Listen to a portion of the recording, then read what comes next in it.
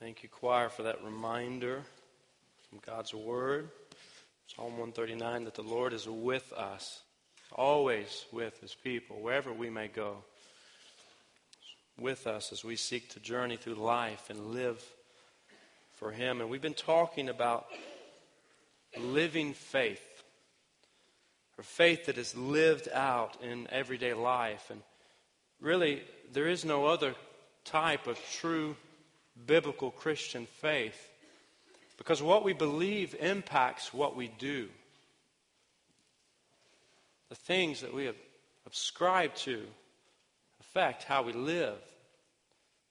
For them not to would be the very definition of hypocrisy. For example, you can't claim to be a good athlete and never exercise. Suppose you could, but it just wouldn't be true. You can't claim to be an American patriot and never say the Pledge of Allegiance or acknowledge the sacrifice of those who fought for your freedom. You can't claim to be an extreme couponer, at least not TLC style, and not have a stash of endless household items tucked away somewhere in your garage that you will never use. You can't claim to be a churchgoer and rarely go to church.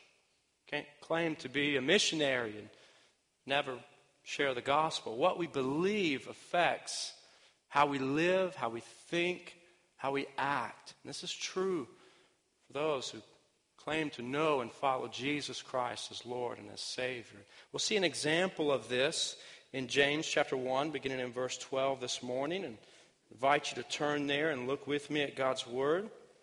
But we see something, we see a mark that distinguishes genuine believers in Christ from those who don't really know Christ.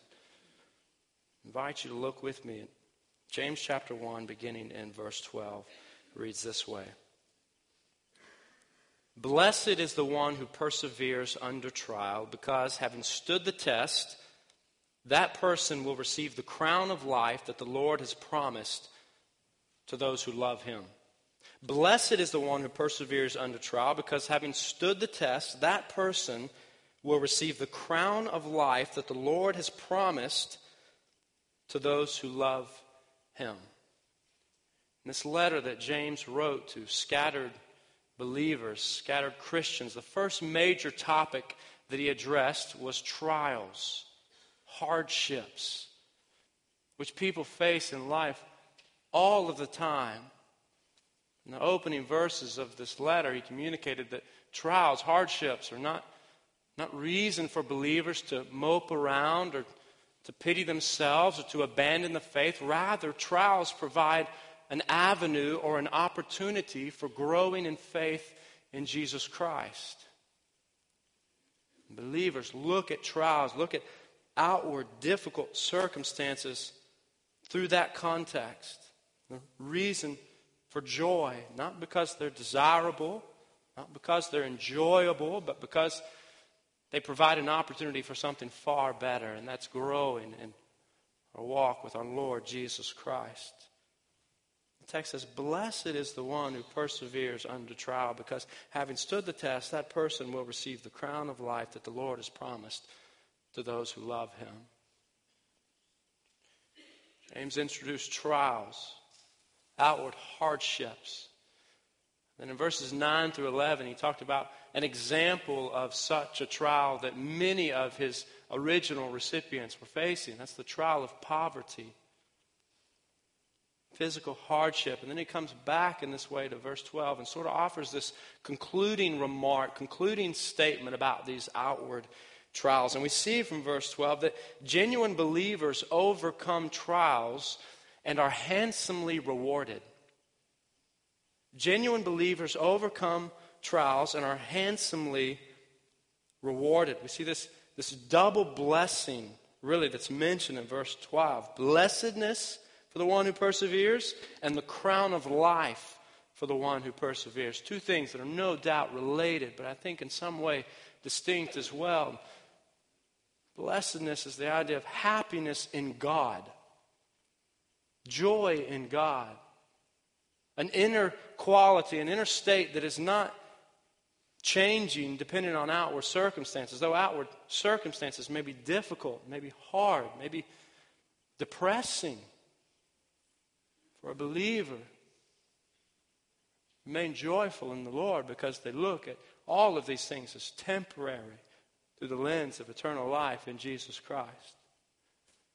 This is why Jesus himself would say, "Blessed are the poor in spirit. Blessed are those who mourn. Blessed are the meek. Blessed are those who hunger and thirst after righteousness. Blessed are the merciful.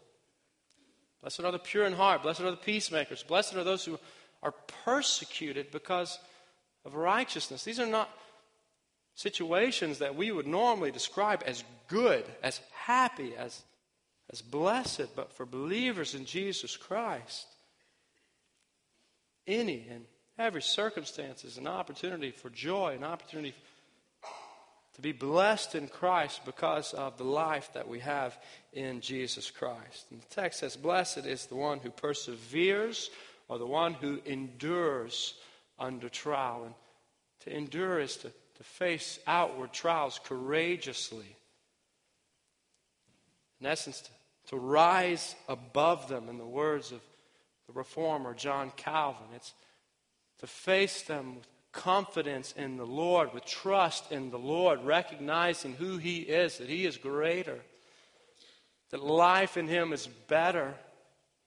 Identity for believers is not found in outward circumstances, but is found in a relationship with our Lord. And those that do this, those that endure, those that persevere are said to receive the crown of life that the Lord has promised to those who love Him.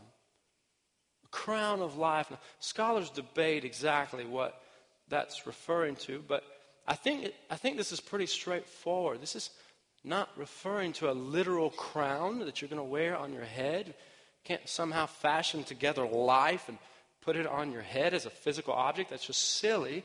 But the crown of life, this is the abundant life that Jesus said He had come to offer. Life to the full. John chapter 10, verse 10. Those who endure are blessed. Those who endure trials, true believers, overcoming trials, are described as blessed and the recipients of this crown of life. Now, in ancient times, crowns were not often that valuable in and of themselves. Weren't at this time. This is not the picture of what we think of from later times with crowns that are filled with jewels and diamonds and other valuable objects. They weren't that valuable in and of themselves. Rather, it was an honor to receive such a crown. It was significant because it was considered an honor. And so when Scripture is saying here, and I believe elsewhere, that the one who endures, the one who perseveres under outward trials will be blessed, will be rewarded in this way. Don't think of wealth and health and a bunch of nice stuff. That may be the case, but this is not prosperity gospel. This is not all about receiving a bunch of stuff for ourselves. And beware, because there are many popular teachers today that want you to think that it is. Watch out for that. Run from that garbage. That is not the gospel. This is a reference to true and abundant and eternal and satisfying life in and through Jesus Christ. Something that satisfies far more than anything else in this world. And I don't think that the Bible is saying here or elsewhere that we're to remain faithful and to do the right thing and to have the right attitude so that we'll be rewarded. I don't think that's the message here. I think what Scripture is saying to believers is to contemplate the magnificent grace of God and the goodness of God and allow that to put your outward trials in the proper perspective. that compared to the magnificent grace and glory of God as displayed through the gospel of Jesus Christ, circumstances in this world are really not that big a deal. As Ben reminded us so well last Sunday, from Hebrews chapter 12, our greatest reward, our greatest prize for believers is Jesus. A relationship with Jesus, eternal life in Jesus. That is what satisfies. Genuine believers overcome trials and are handsomely rewarded.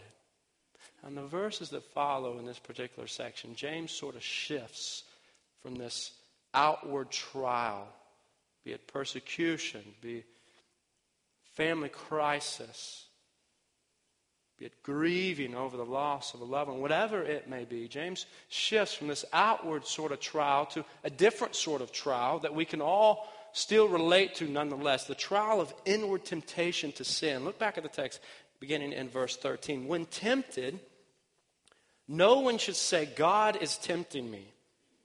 For God cannot be tempted by evil, nor does he tempt anyone. But each person is tempted when they are dragged away by their own evil desire and enticed. Then after desire has conceived, it gives birth to sin. And sin, when it is full grown, gives birth to death. We learn from these verses that we are responsible for our sin. We are responsible for our sin. We can't point the finger and blame anyone else for our sin or for succumbing to the temptation of sin. It's no one else's fault that each of us is engaged in sinful thoughts and actions and attitudes and words. It's part of who all of us are. Nevertheless, our sin nature runs so deep that we often want to blame others. This has been mankind's modus operandi ever since the beginning, ever since the first sin. Adam and Eve sinned in the garden. We read their dialogue with the Lord in Genesis chapter 3, beginning in verse 12. God asked the man, he asked Adam, what is this you've done? Have you eaten from the tree that I commanded you not to eat from? And the man said, the woman you put here with me, she gave me some fruit of the tree, and I ate it. Then the Lord God said to the woman, what is this you have done? The woman said, the serpent deceived me, and I ate. In other words, it's someone else's fault.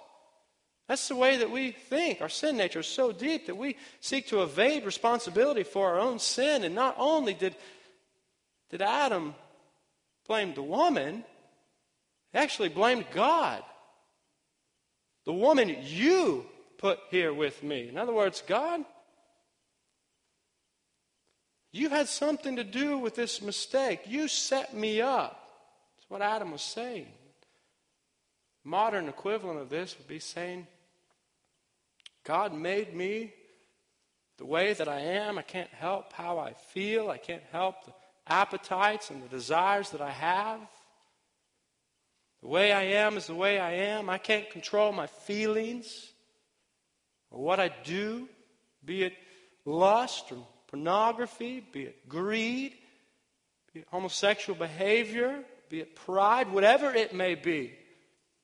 God is not responsible for our sin, whatever it is. He is not responsible. The Word of God in James makes it very clear that God is not the source of our temptation. God is not the source of our temptation. Verse 13, when tempted, no one should say, God is tempting me, for God cannot be tempted by evil, nor does he tempt anyone. Now, God does test people. We read these accounts in Scripture. God tested Abraham by asking him to sacrifice his son Isaac. God tested the nation, the people of Israel, by surrounding them with pagan nations. We read in Judges to see how they would respond. He does test his people in order to strengthen their faith, but he doesn't tempt anyone. See, God is so powerful and so holy in his character that there is nothing in God to which sin can make any appeal. Nothing in in God that would make him, or that would lead him to succumb to any sort of temptation to sin. He hates sin. And because he hates sin, he would never do anything with the hope that anyone else would sin. This is sort of like the difference between dangling a donut before a child and dangling a piece of cabbage before a child. Nearly every single time, the donut is going to be irresistible and the cabbage is going to be left alone. I did this, by the way, when I first came to Meadowbrook with our youth. Not the cabbage, but the donut. We had a little competition where a face-off with a donut on a string, and the idea was to eat the donut the fastest without using your hands. And I can't believe I'm even mentioning this on Memorial Day weekend, because one of our participants, actually a teenager on that occasion, didn't even like donuts, which is like un-American. I won't mention her name, but she may or may not be one of our graduates that we honored this year. But to some people, certain things are repulsive. There's no desire for them. This is how sin is to God. Evil is repulsive to God. There's nothing in God to which sin can make any appeal. Thus, he is not the source of our temptation. Rather, our succumbing to temptation comes from a desire within us. All of us have a deep propensity to sin. We have a deep propensity to sin according to God's word in James chapter 1, verse 14. But each person is tempted when they are dragged away by their own evil desire and enticed. Then after desire is conceived, it gives birth to sin. And sin, when it is full grown, gives birth to death. The picture here, the image here, the language that is used here by James is the same language that we would use for hunting prey or for fishing, for dragging something out, enticing it with bait, luring something out. And as I think about that, I thought about the mouse that was in our vent, our ceiling vent in our half bath just several weeks ago. When I discovered that it was there, I was certain to catch that little guy.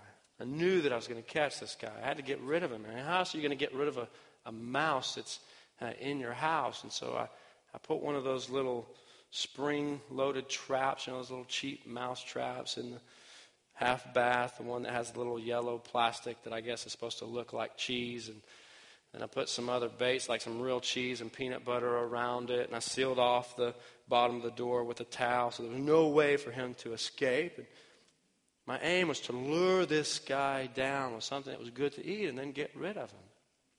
That's what sin does in our lives.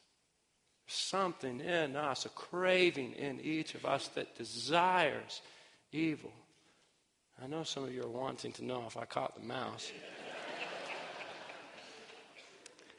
And I didn't. I really don't have those little traps quite figured out yet, because although I've had them set off several times, I've never actually caught a mouse. The only thing that I've successfully caught is my finger, and that does not feel very good at all. But we have a deep propensity to sin, like a fisherman lures a fish out with bait. Sin appeals to our desires for evil, appeals to something in us. And like a tree that only receives sunlight on a certain side and then begins to grow in that direction, bent in the wrong direction, all of us are bent in the wrong direction. We have a natural bent, a propensity, a tendency, a proclivity, an inclination toward sin. We're not naturally bent toward honoring and obeying our Maker, our Creator. Rather, we are bent. We are prone to sin, prone to wander, prone to leave the God that we love. We are totally depraved. We are corrupt at the core. If we don't recognize the sin nature that is in each of us, then we fail to see the significance of the grace of God. If sin is no big deal, then God's grace is no big deal either. Jeremiah chapter 17, verse 9 says, "The heart is deceitful above all things and beyond cure. Who can understand it?" So we are responsible for our sin. God is not the source of our temptation. We have a deep propensity to sin. And sin, we see in verse 15, results in spiritual death. Sin results in spiritual death. Then after desire has conceived, it gives birth to sin. And sin, when it is full grown, gives birth to death. It's this downward spiral that begins. From temptation to desire to sin, and ultimately, according to God's word, to death. Just like conception leads to birth, conceived desire results in spiritual death. Essentially, James is communicating the same thing Paul did in Romans chapter 6. For the wages of sin is death. The gift of God is eternal life in Christ Jesus our Lord. This is the opposite. The spiritual death is the opposite of the crown of life that is mentioned in verse 12. And James concludes this passage on a much more positive note, describing that good gift, that gift of life for those that know the gospel of Jesus Christ. So look with me quickly at verses 16 through 18. "Don't be deceived, my dear brothers and sisters. Every good and perfect gift is from above, coming down from the Father of the heavenly lights, who does not change like shifting shadows. He chose to give us birth through the word of truth, that we might be a kind of first fruits of all He created." God is not the source of temptation. Rather, the unchanging God is the source of everything good and the giver of new life in Jesus. The unchanging God is the source of everything good and the giver of new life in Jesus. The text says in verse 17 that every good and perfect gift is from above, meaning it is from God. It comes from God, the one who's described here as the Father of the heavenly lights, referring to the things that He's created, the sun and the moon and the stars, stating that God is the creator of these things. God is the maker of these things that were created for our own good, and He is still sovereign over them. And the passage is emphasizing that as great as those things are, God is far better than them. He is far grander. He is far more magnificent. He is far greater than any of these heavenly lights that He has created.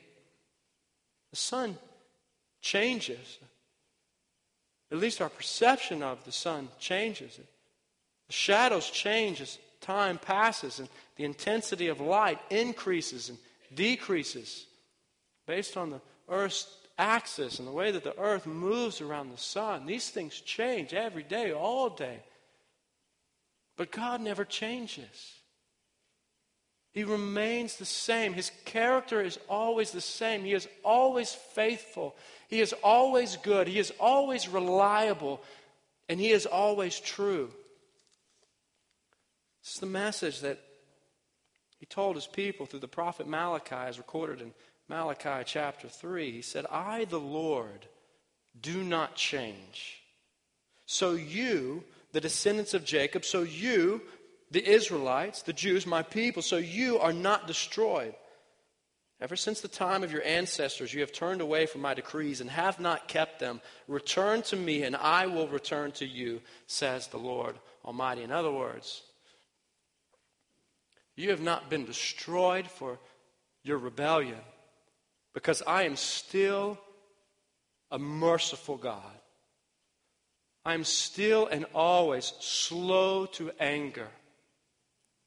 I still desire to Forgive those who repent and turn to me. 1 John chapter 1, verse 5 says, God is light, and in him there is no darkness at all. God is good. His goodness is unceasing. It is unfading. It is constant. It is all the time. A popular phrase that's often used in children's ministry to teach children the character of God is true. God is good all the time. All the time, God is good. I can see some of you are beginning to think about Memorial Day cookouts and pool parties and that sort of thing. So to bring us all back together, I need you to respond with me. I say God is good. You say all the time. I say all the time. You say God is good. God is good. All the time. He is. His character is the same. It is constant. He is always good. And the best gift that he gives is described in the final verse, verse 18. He chose to give us birth through the word of truth, that we might be a kind of first fruits of all he created. Birth. This is the new birth. This is new life. This is salvation through the gospel of Jesus Christ. The news of hope and forgiveness and restoration and eternal life through Jesus Christ. The word of truth. This is the proclamation of the gospel. And these believers that James is writing to here are described as first fruits of all that God created. And what he's communicating there is that these are some of the very first followers of Christ. These are some of the very first Christians, pioneer believers, if you will, that are representative of all the subsequent men and women, boys and girls that will have new life in Christ in the years to come. And the Word of God is saying clearly that this was God's idea. That salvation and redemption and new life in Christ, even though we have such a proclivity to sin, was God's idea. He chose to give us birth through the word of truth. He chose to give us new life and salvation through the gospel of Jesus Christ. Church, we see based on this passage that despite our propensity to sin, God gives new and abundant life through Jesus.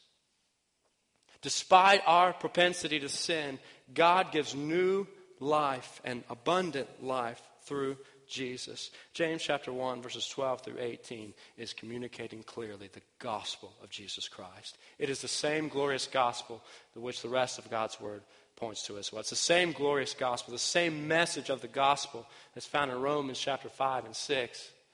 Paul wrote that God demonstrates his love for us in this, that while we were still sinners, Christ died for us. While we were sinners, Christ died for us. The wages of sin is death, but the gift of God is eternal life in Christ Jesus our Lord. Despite our propensity to sin, God gives new and abundant life through Jesus. So how does this truth, how do the truths of this passage intersect with our lives as followers of Jesus Christ today? I want to give you a couple starting points as we think about that and apply the truth of God's word to our life. Firstly, confess sin quickly. Confess sin quickly. As believers who have recognized that we are not saved based on anything we've done or could do, but only by the substitutionary and sacrificial gift of Jesus Christ on the cross in our place, the Lamb of God who takes away the sins of the world. Because we recognize that, let's not evade responsibility for our shortcomings. Let's not overlook the depth of sin that is in each of us. All of us have fallen short. And as long as we are in these bodies on this earth, we will continue to fall short. So when we do, let's confess sin quickly, because we know If we confess our sin, God is faithful and just and will purify us from all unrighteousness, forgiving our sin through Jesus Christ. 1 John chapter 1, verse 9. Confess sin quickly. And finally, rest in the goodness and the gifts of God. Rest in the goodness and in the gifts of God. We will face trials in this world. We will face outward trials, struggles, difficulties, hardships that we cannot control. And we will also face trials through the inward temptation, the lure to sin, to be enticed and dragged away from intimacy with our Creator. And when we do, know that God is always faithful. God is always merciful. God is always good. Rest in the goodness and in the gifts of God. Despite our propensity to sin, God gives new and abundant life through Jesus. Let's pray. Father, we thank you for your word. We thank you, Lord, that your word is about the gospel of Jesus Christ. Oh, we thank you that the message of forgiveness and restoration and reconciliation and new life, new birth through the sinless Son of God is conveyed over and over and over again through your word. Lord, remind us of it every day. Remind us of your great grace and your great mercy. Lord, despite our rebellion, despite our sin, despite the fact that we have fallen short and continue to fall short of your perfect standard, Lord, remind us of your goodness. Remind us of your faithfulness. Remind us of your mercy as we face trials in this world, trials through outward difficult circumstances, Lord, and trials through inward spiritual struggles, spiritual battles, temptations, Lord, to sin. Lord, thank you that you're with us. Thank you that you know us.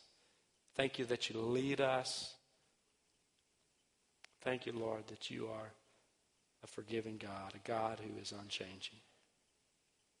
Lord, help us to rest in your goodness today, to rest at the feet of Jesus,